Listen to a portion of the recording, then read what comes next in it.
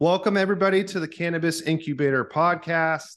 We have Charlene Estrada joining us today. We're going to talk about any number of topics, but I think a big one is going to be integration after mergers and acquisitions.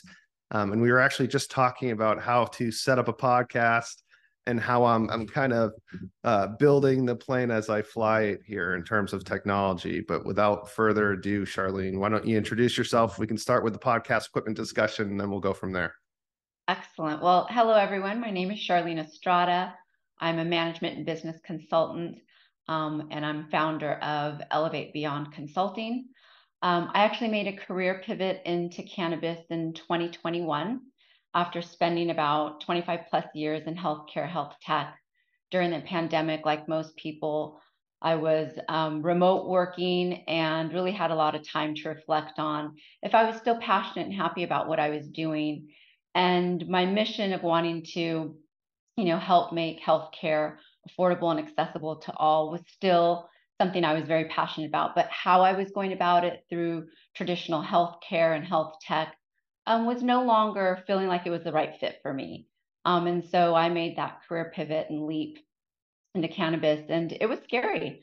Making such a significant pivot and having to rebuild your network and learn all about the industry and do all those things. But really, truly, the key takeaway for me was the skill set and experience that I had in healthcare, health tech was really, truly transitioned well into cannabis. And so that's what I've been doing for the last couple of years. Can you talk more about the skills that were transferable from your prior role into Absolutely. cannabis? Well, yeah, of course. I used to lead a large team, almost 100 people, and it was various teams. I had 5 different leaders, and so just leadership and team development was one of the big ones. But really, my niche expertise came from mergers and acquisitions and doing the post integration. And so I had worked for companies in the past where their growth strategy was not about organic growth; it was about acquisition, growth through acquisition. And so I had become a lead in doing that integration work. And in cannabis, back in 2019, 2020, there was, I'll say, a lot of optimism. We had interest rates were low.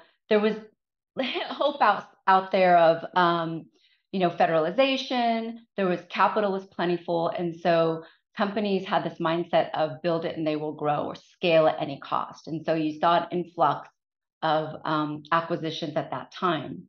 And unfortunately, here we are in 2022, 2023. We've become a little disillusioned, I'll say, in the industry because interest rates went up, capital funding has dried up, and we now know federal legalization is still a ways off. And so those companies that have been working towards, those things are now distressed, and some of them looking for an exit, and those with deep pockets are looking to acquire assets, increase market share. And so there's a very different look and feel to the merger and acquisition activity that's happening now as opposed to several years ago. And when you say integration, what do you mean by integration? So when you think about a merger acquisition, usually there is a parent company either acquiring or merging with another company, and it's bringing those two companies together. So if you think about a retail operator acquiring another, dispensary, what does that look like for the people that work at that dispensary that's being acquired? Are they going to have to do things differently? Will they have different standard operating procedures? Will they have to know new point of system sales? There's all these things that you need to consider from the new owners. Is there going to be a different corporate culture? Is there going to be a different way of doing things? So it's everything from, what does this look like? What does this workplace culture look like? Is it a same look and feel as what I'm used to, or is it very different? All the way down to, am I going to have to be retrained? Am I going to be new at my job all over again when I was quite proficient and expert? And it's taking all those things into consideration and deciding how you're going to integrate them. Some companies, when they acquire, they don't want integration. They want to keep that, dispensary or that retail operation just as it is. They are just looking for additional market share in a new market, but they want to keep things as is. Others want to bring the retailer dispensary into their fold, have it running and looking very similar to others they have in that region or in that state. And so it depends the type of integration, the degree of integration, on how much work there will be in, I'll say, completing that integration. This reminds me of like contracts, whether you're running a contract or a compliance program. I don't really care what you have on paper. It's really the implementation of the terms that you have within a contract or the SOPs you have within a compliance program. What do you see most often? Is it that an acquiring company would want to keep employees, a pre-existing employees on board, or is it more often that they clean house and bring in their own employees? Typically, at first, they need them. They need those employees because they have the knowledge, the expertise on how that retail operation is ran at that time. And if for nothing else, they need to understand basically how it's done. I mean, integrations where they come in right away and clean house oftentimes go very disastrously and can be very painful. So most of them do want to keep them. And the hard part actually is keeping the high performers because they know that they've got a skill set and they're good at what they do. And if there's even a hint that there's some uncertainty about whether they're going to have job security or that things are going to be changed so drastically that they may no longer enjoy the workplace environment, they're the first to go. And it's hard when you don't have your top performers to keep building and growing and sustaining operations the way you need it to be to work through the integration. Because with an integration, you're not only having to do all of the roles and responsibilities you were tasked to do, you were hired to do. There is another layer then of knowledge share, educating the acquiring company of how you do things or being part of the integration and understanding how things are going to change. And so a lot of people think it's not, it's not worth it. I'm getting paid to do my job and now I'm being asked to do my job on top of doing some additional integration work. It really is a difficult period for the acquired company to keep those top performers. And so with that, one, you have to identify right away who those folks are and start to work with them and understand, address any fears or concerns, be very transparent about what this integration is going to look like so that they can make a determination if this is going to be a good fit for them. Yeah, and it reminds me of doing compliance work because if you get hired to audit a compliance program and you come in like guns blazing, you're going to do this, you're going to do that, the employees are going to look at you like, who is this guy?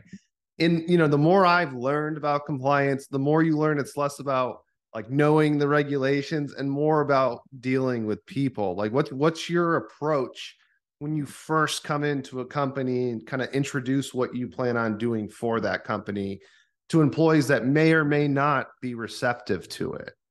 It's all about the people, right? And that goes for any business. A business is about the people. And so I've been involved in both where they went in there guns blazing.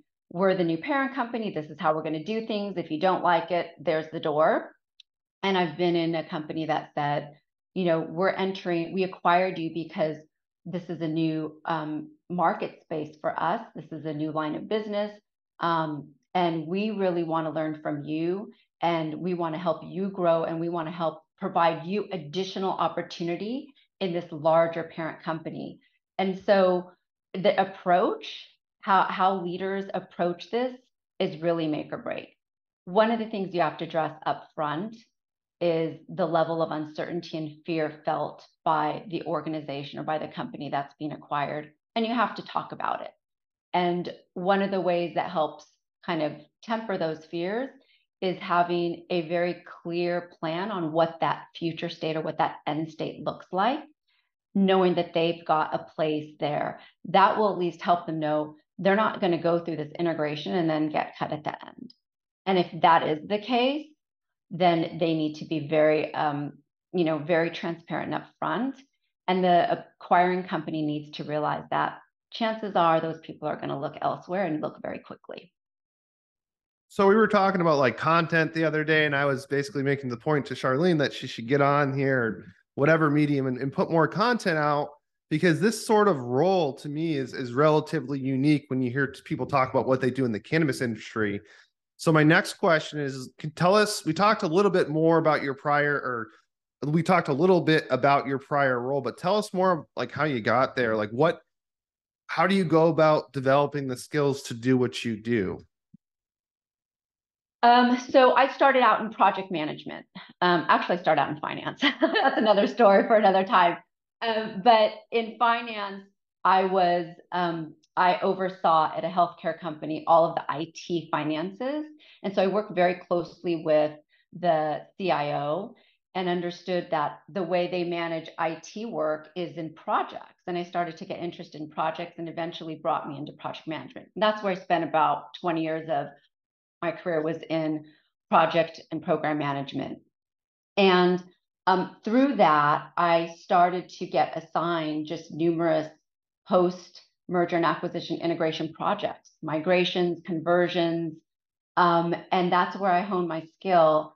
And that's really where I learned that if you don't connect with the people, if you don't bring them along on the journey, it's not going to be successful. Integration work is about understanding how detailed you want to integrate, being able to communicate that to them, and being able to help the people manage through the change curve. When you're first told that your company is being acquired, there is a sense of fear and denial. That's not going to happen. It'll never go through. Something's going to fall through. Once you realize, this is happening, there is a sense of, there all goes into like the valley of despair is what it's called. Where they get really disillusioned and they don't know what to do and they don't know what's happening with their role or if they're going to get let go. And if you help them through that change curve through clear communication, timely communication, helping them understand what their role is today and what it will be in the future, they'll eventually come up the other end of the curve. So it's like a big U. They'll come up through the other end of the curve and they'll start to get excited again about the possibilities, about the future, about possible career development, expansion into other roles. And that's where you really get the momentum for them to really fully be on board and start to become part of that integrated workplace culture. Would you say that employees that are resistant to the buyer coming in is one of the bigger challenges, or what would you say is the biggest challenge in integration after a deal is struck? Oh gosh. One of the most painful things I experienced was not understanding who the true decision makers were post integration. And so you have this parent company and the acquired company, and there could have been, for example, a CMO in both.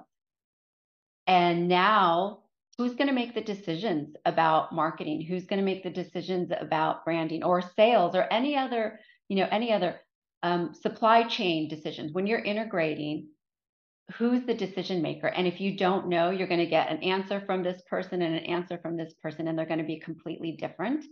And there's going to be chaos on the ground floor. Folks aren't going to know who to listen to, what I should be doing, what's the right instruction. And so that not having clear decision makers at the top level and a clear understanding of what that future state vision will be makes it very difficult for frontline workers to understand what's going on and to have a level of, I'll say, security that leadership knows what they're doing and it's worth going through this change and struggle to get through the other side. Oftentimes that's when you see a lot of folks leave, is when we start to get into like the chaos of the integration and they realize, not for me, or I can do this elsewhere and not have this drama associated with it. So in a perfect world, you would be brought in when the deal is being struck, I would think, right? Because if some of these issues aren't addressed in the documents, the deal documents, I imagine that could cause issues in the actual implementation or integration of the deal itself. Ideally, that is when you would want someone that's going to be working in integration to be involved. Realistically, it typically happens when the ink is drying and like, oh, we got to go now. Okay, bring in the integration team. But that there are some that will bring it in, what do you think? They'll even have you do a little bit of the due diligence in terms of, is this a good fit? Is this company we're interested in acquiring a good fit? And sometimes they're already sold that it is. Even if you say no, they're going to go through with it anyways. Ideally, yes. Realistically, more likely not. And when you say realistically, it reminds me again of compliance and even legal work to the degree that, these cannabis companies are not operating with an unlimited budget. You don't work for free. I don't work for free. So there's a degree of, practicality that needs to be, we need to look at this with. And along those same lines, I mean, how do you address the response from like a potential client that we don't have the money to have those services rendered? When that's I a really pain go point. about it. If they say we don't have the money, I really try to tell them what are the risks of going in it without having this kind of, you know, um, expertise. Because integrations, 80% of them fail based on what the leaders expected the end result to be. 80% for lots of reasons, lots of them to do with lack of clarity around what that future end state was to look like. And a lot of them have to do with the people not managing the human aspect of change. Change is a big deal for people, especially when they've been working in a familiar environment. And if you're not managing that change component for them, they're going to leave. And so when they say we don't have the funding for this, or we want to do this in a limited way or a very streamlined way, I really go back to what is your desired future state, and here are the risks all along the way that you're not going to get there because you're trying to cut corners, especially with the people. If they want to just come in and say, we're going to change, you guys are going to adopt everything we do, and we're not going to have conversation, just here are SOPs, here's how we do things, go do it. And there isn't proper training, there isn't a time for them to kind of process what's happening. They will end up with assets and maybe a location and no workers. Well, we've gotten to a point in the market, the cannabis market specifically in California comes to mind, where it's this stuff matters. I mean, I think there's almost, and this is not good for business maybe, but I think clients become a little too over reliant on attorneys to a certain extent, that this attorney is going to write the contract and that contract is going to protect me until the end of time, when in reality, it's the implementation of those terms that are going to make or break whether or not there's a dispute down the road. And that ultimately you have that contract in place so that if there is a dispute, there's guideposts in terms of how that dispute is to be resolved. But a contract is not going to implement itself. So obviously I'm having you on, so I believe in what you do, but I really can't stress that enough. If we've, especially with the barriers we have within the cannabis industry, I think we need to relook at how we're allocating resources. And that's kind of what I was getting at when I asked the question about, oh, we don't have the money to it. It's almost like someone saying, I don't have the time to put content out, or I don't have the time to work out. Show me your hour by hour, what you're doing. And I'm guessing we could find time. And similarly, tell me how you're spending your money as a cannabis company. I suspect that there's money to be better spent on services like integration and things along those lines.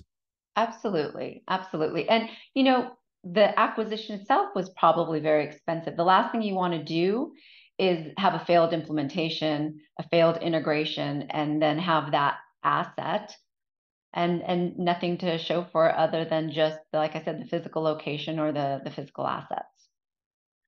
Do you take a different approach based on the size of the company that's being acquired? I do. So, if it's a smaller company, you really want to be able to understand end to end what that integration looks like from every different department. You want to have an all-in view. Larger companies, you really need to spend time specifically in each department and understand what they do, and then you want to bring it all together before you start integrating. It's a different approach. It's the same work, it's just a different approach.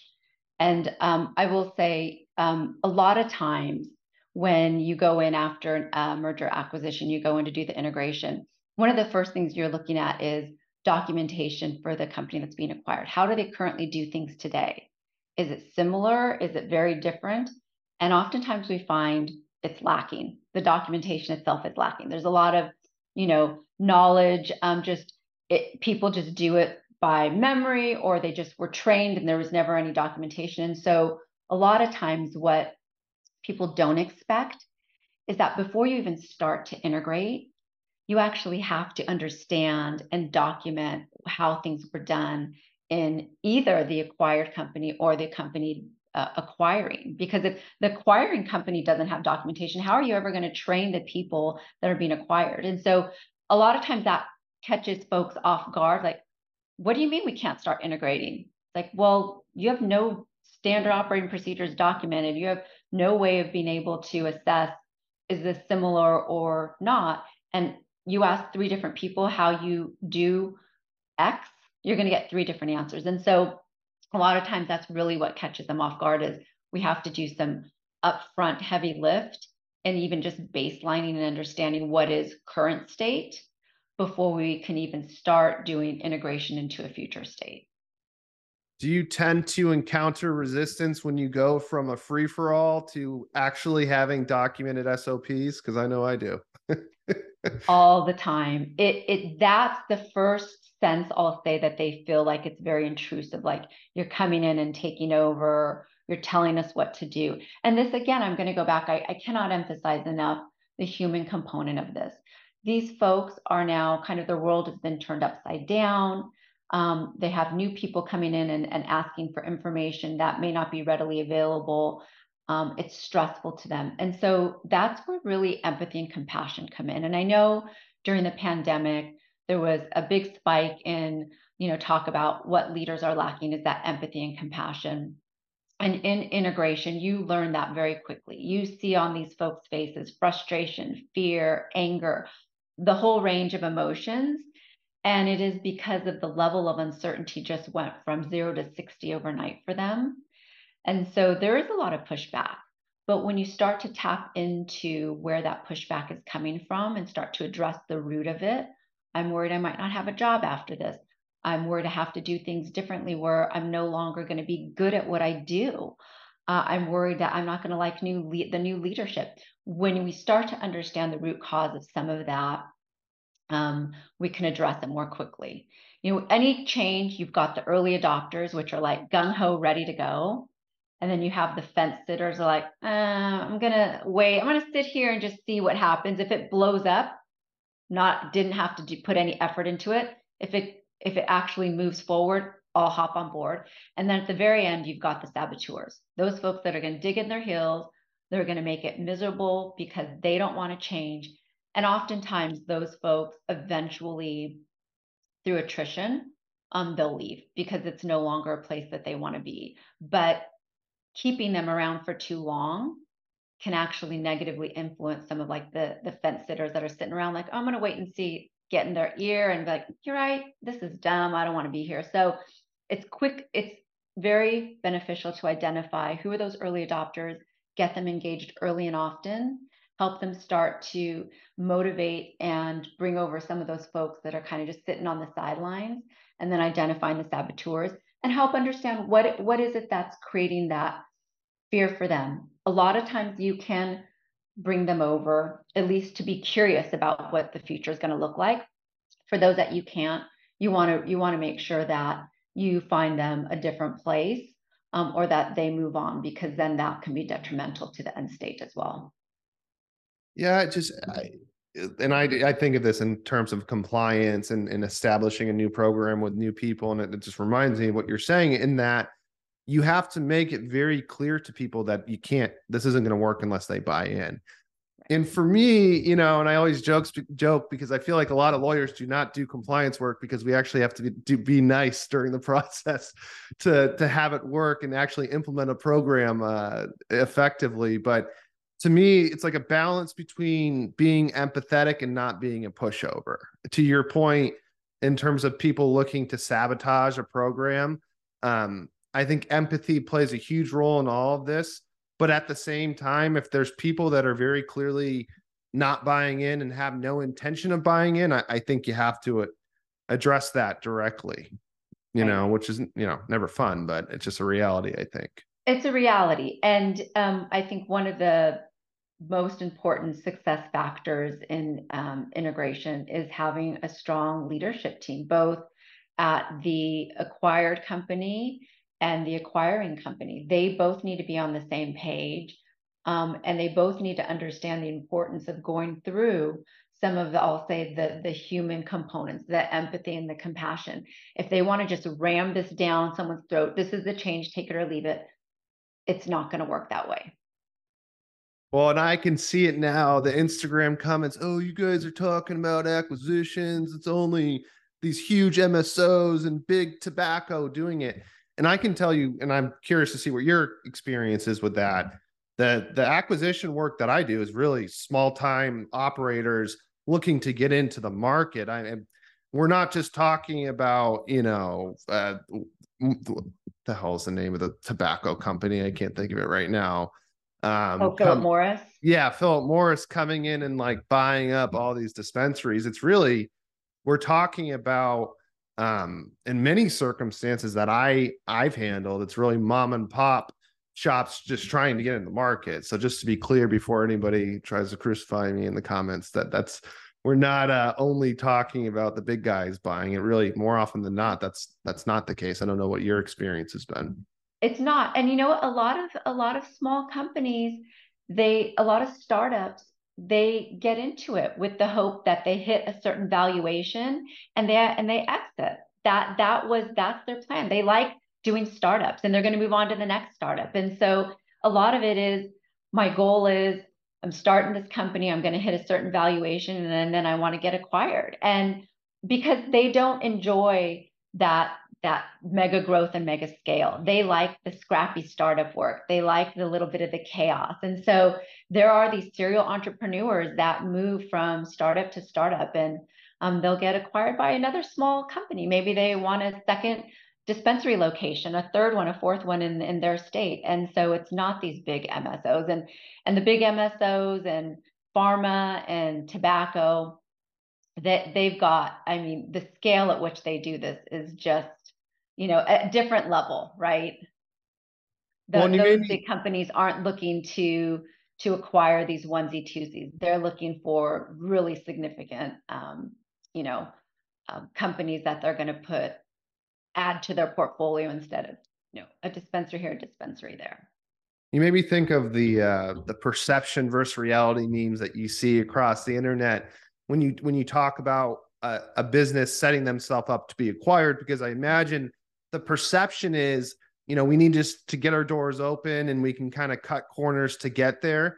But I would imagine, having been on the buy side legally, that the reality is like, you really need to invest in your people if you want to be acquired, because having represented buyers, that's something you're looking into. Are your people well trained and happy, and going to be able to have some level of continuity after the sale? But I would imagine people look at it differently as far as from the C-suite, that we just need to get our doors open and hope for the best.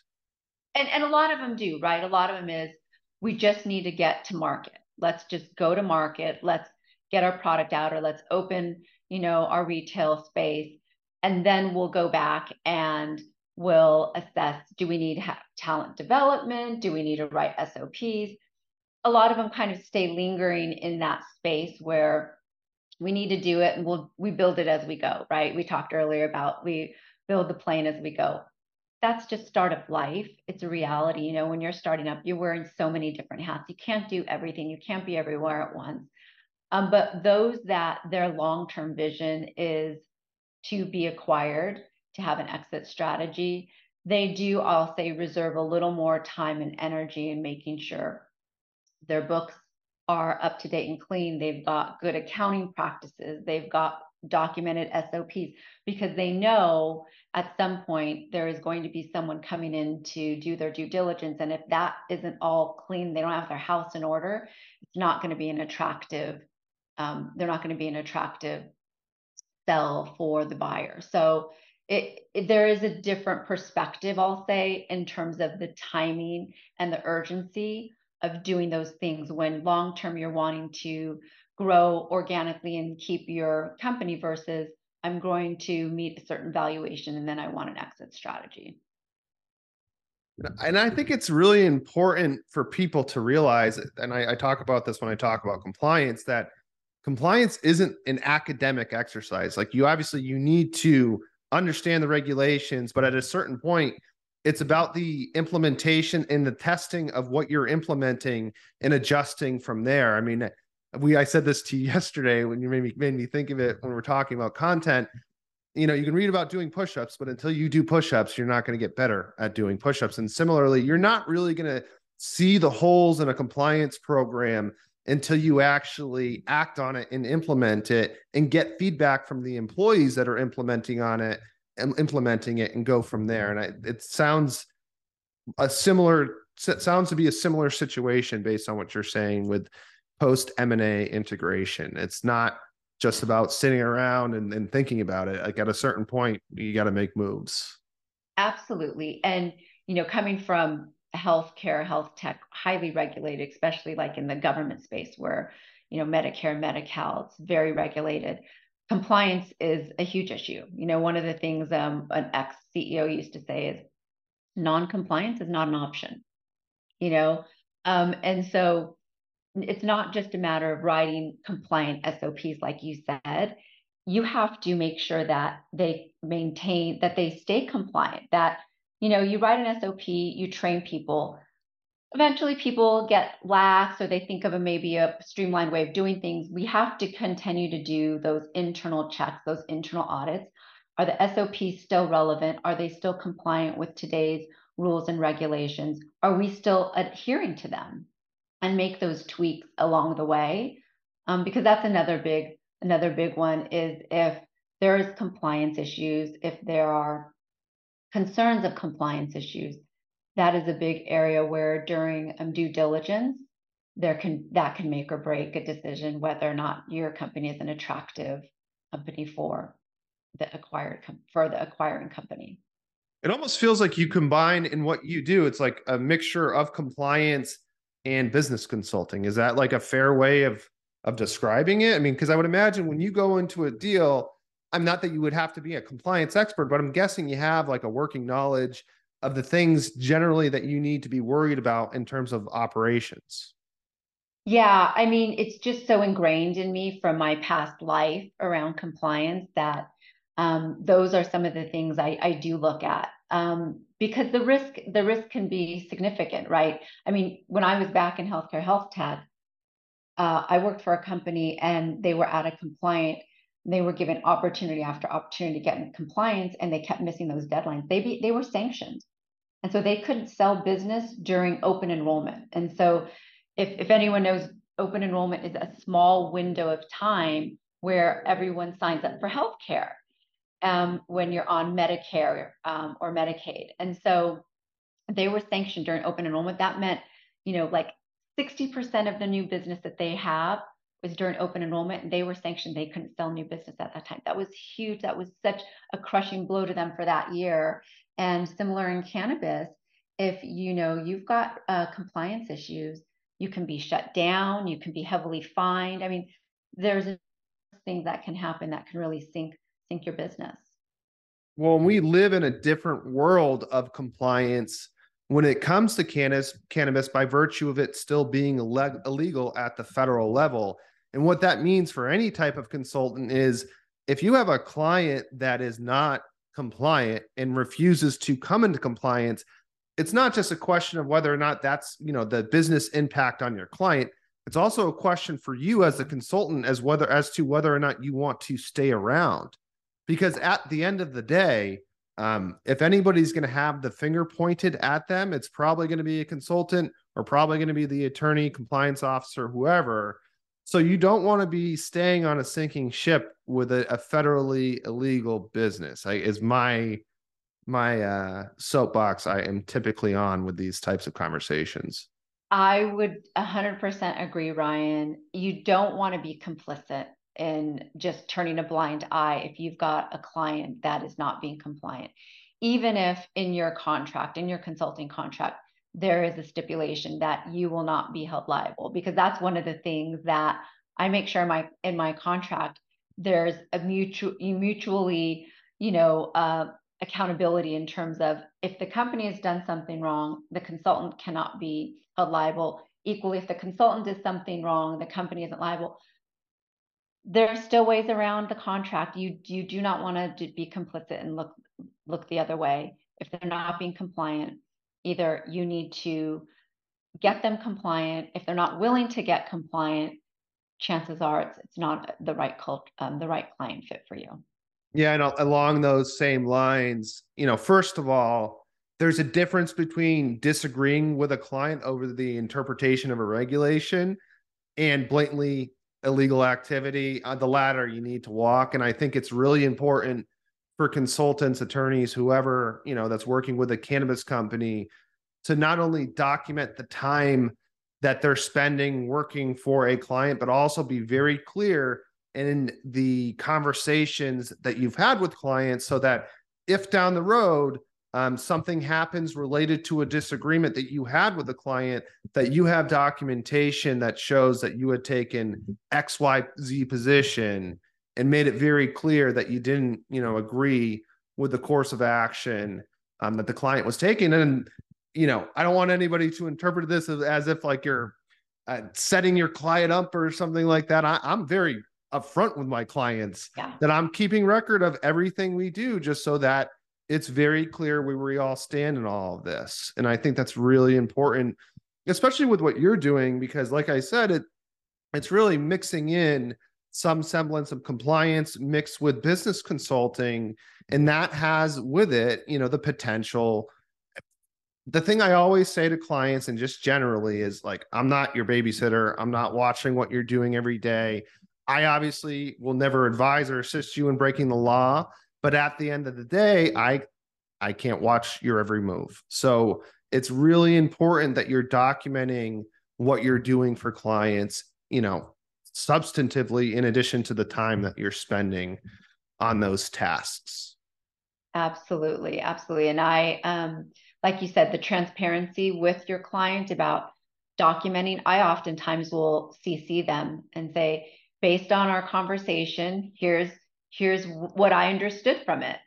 And so there is no confusion about where I stand, my understanding. If I misunderstood something, like maybe I thought they were unwilling to move forward with getting in compliance, at least that we can have that conversation. But it is so important.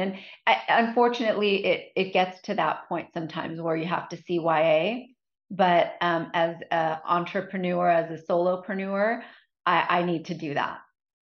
Yeah, I haven't had a single client actually that's been offended by that, because it's usually a good segue into like how they ought to be handling like supply chain relationships as well. Like, so we've seen what handshake deals has done to the industry. I mean, we have the state of California suggesting that they're going to, step in legislatively and make people pay their bills. Like we've seen, what can happen when deals aren't documented properly and that you don't have the proper terms on paper to enforce a contract. And obviously there's more to the story. And if someone's just not going to pay a bill, they're not going to pay a bill. But the point being, and really, I think most clients have been extremely receptive because it's something that they themselves should be implementing in one context or another.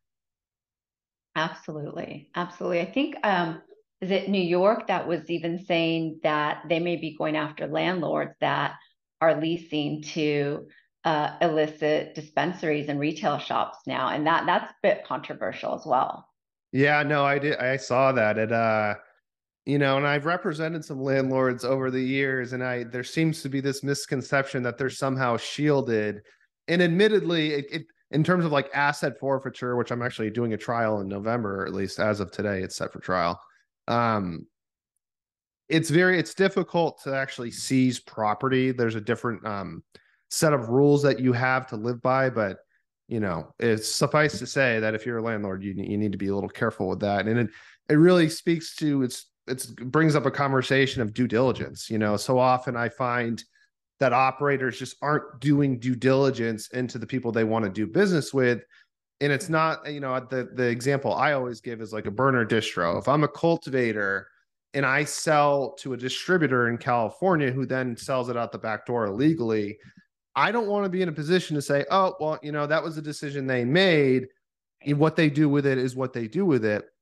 Because if there's any evidence whatsoever that you knew or should have known that weed was going out the back door, you're going to have problems. So it brings it back to the landlord conversation. I would be very diligent about looking into any potential tenant to make sure they're doing everything above board, because similarly, it's not enough to stick your head in the sand and say, oh, I didn't know what they were doing, Absolutely. Yeah. So agree more. That's probably a good place to stop, Charlene. I guess we could talk a little bit about podcasting stuff, and maybe we'll save that for a different episode. We didn't get to that. I was telling Charlene about that she would laugh if she saw my my setup here in the kitchen that I have going on. But maybe we'll talk about that once you get your podcast going or your content going that we talked about, right? Absolutely. And I need to upgrade. I need to get an official a speaker, like you've got a microphone. I see a lot of it now with the podcast. They've got really cool setups, and they're fairly portable, right? Yeah, no, this one just plugs right into the computer. But I gotta say, I had one of the virtual backgrounds for a while, which I kept it because it was like so over the top. It was like a cafe and it was so clearly fake. Which I bring that up to make the point that you got the background down. Your background is fancy. Well, I'm in my office, and my desk is normally I face the other way, but the other way is just a blank wall, and this is what I look at. I'm like, well, I want to look at nice stuff, so I switched my chair around. But I was going to say that the virtual backgrounds, I've tried them, and the minute you move in, I'm so animated sometimes when I talk that it kind of goes in and out, like your head, half your head showing, half it's not. And like, I either just need to have a nice visual background or blur everything out so they can just not see just a blank wall. So yeah, this is the other side of my office. I think your setup's perfect. I was saying to Charlene yesterday on the phone, like the mistake I've made in the past is I've like spent time like reading books, and I think, you have to do a little research in terms of equipment and stuff, but I think in terms of content, you got to just do it, and I think your setup, again, your background puts mine to shame. And I think the video and audio is perfect. I think it's really substance over form, I guess, is what I would say, And so. I think for me, like I was telling you earlier, I know very much like my experience and my skill set is transitionable. It's connecting it to the cannabis community, making it relevant to them. Because when I tell them what I do, it's like, yeah, no, we don't need that. That's not needed in cannabis, so we don't have that. But in actuality, actually you do. Or, even some of the things we didn't talk about today, one of the other things I'm very big on is operational and organizational design. Startup companies that I work with right now really bring me in because they want to start with the right organizational and operational structures so that they can scale as they grow.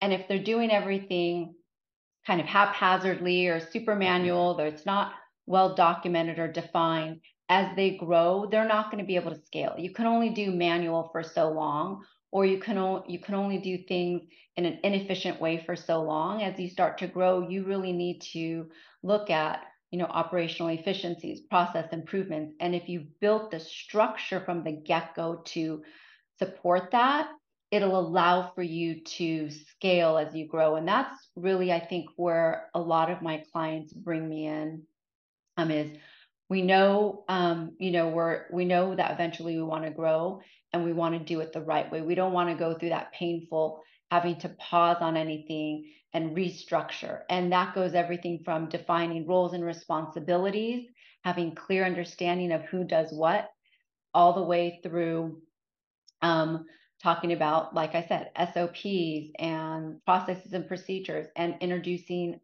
tools and technology. How are you managing projects, or how are you managing communications, Slack, Monday, whatever that is, introducing that and helping them become more efficient and more streamlined as they grow, so that they can focus on the growth. They can focus on what other, markets do I want to attract? What other products do I want to bring to market? those things can be their focus if they've got the right organizational and operational structures in place to be able to support the growth. It seems like a comfort thing. Like if I'm an entrepreneur, my attorney told me I should form an LLC rather than a corporation, and therefore I'm good to go. And it's almost when you push people on the things that you're talking about, it takes them out of that comfort zone. And this may be a bizarre analogy, but what it makes me think about is like, say something terrible happens and a murder occurs. We want to believe that that person is evil because it makes us feel comforted in knowing why it happened. We don't want to acknowledge like mental health problems and all that kind of stuff because we get comfort in the fact that that person's evil and it means that it's not going to happen again. It almost reminds me of that. Like if I interject the people skills and just the integration skills that you're talking about, it's pushing me on my beliefs that, oh, I formed an entity, I picked the entity, we're good to go. But there's just more to the story, I guess. Absolutely, absolutely. And one of the biggest challenges is when you don't know like the roles and responsibilities in the company. You don't know who to go to for decisions. You don't know who to involve in certain business meetings. And that's when there starts to be a lot of confusion and chaos. And that's when you start to see disharmony in the company. And once there's that disharmony and it starts to breed as part of their corporate culture or the workplace culture, it's really difficult to attract high talent there, top talent there, because there is a little bit of chaos and there is a little bit of, like I said, disharmony. And so being able to create a harmonious, high functioning work environment is going to bring the top talent that you need. While I didn't intend on bringing up murder during this podcast and take it to a dark place, I think the theme for me in all of this is that we kind of have to step it up and kind of expand our thinking a little bit past what we think about in terms of operating a business. There's a lot of talk about having SOPs, but like, what does that really look like? Again, this stuff is not an academic exercise. Like you have to have boots on the ground experience, I think, to speak intelligently to it like you do, Charlene. So I really appreciate the time. I won't hold you up much longer. Where can people find you though, before we go? I'm pretty active on LinkedIn. You can find me on LinkedIn at Charlene Estrada. You can find me my website, elevatebeyondconsulting.com, or Charlene at elevatebeyondconsulting.com. Perfect. Thank you so much for the time. I really appreciate it. Thank you, Ryan. You have a good one. You too.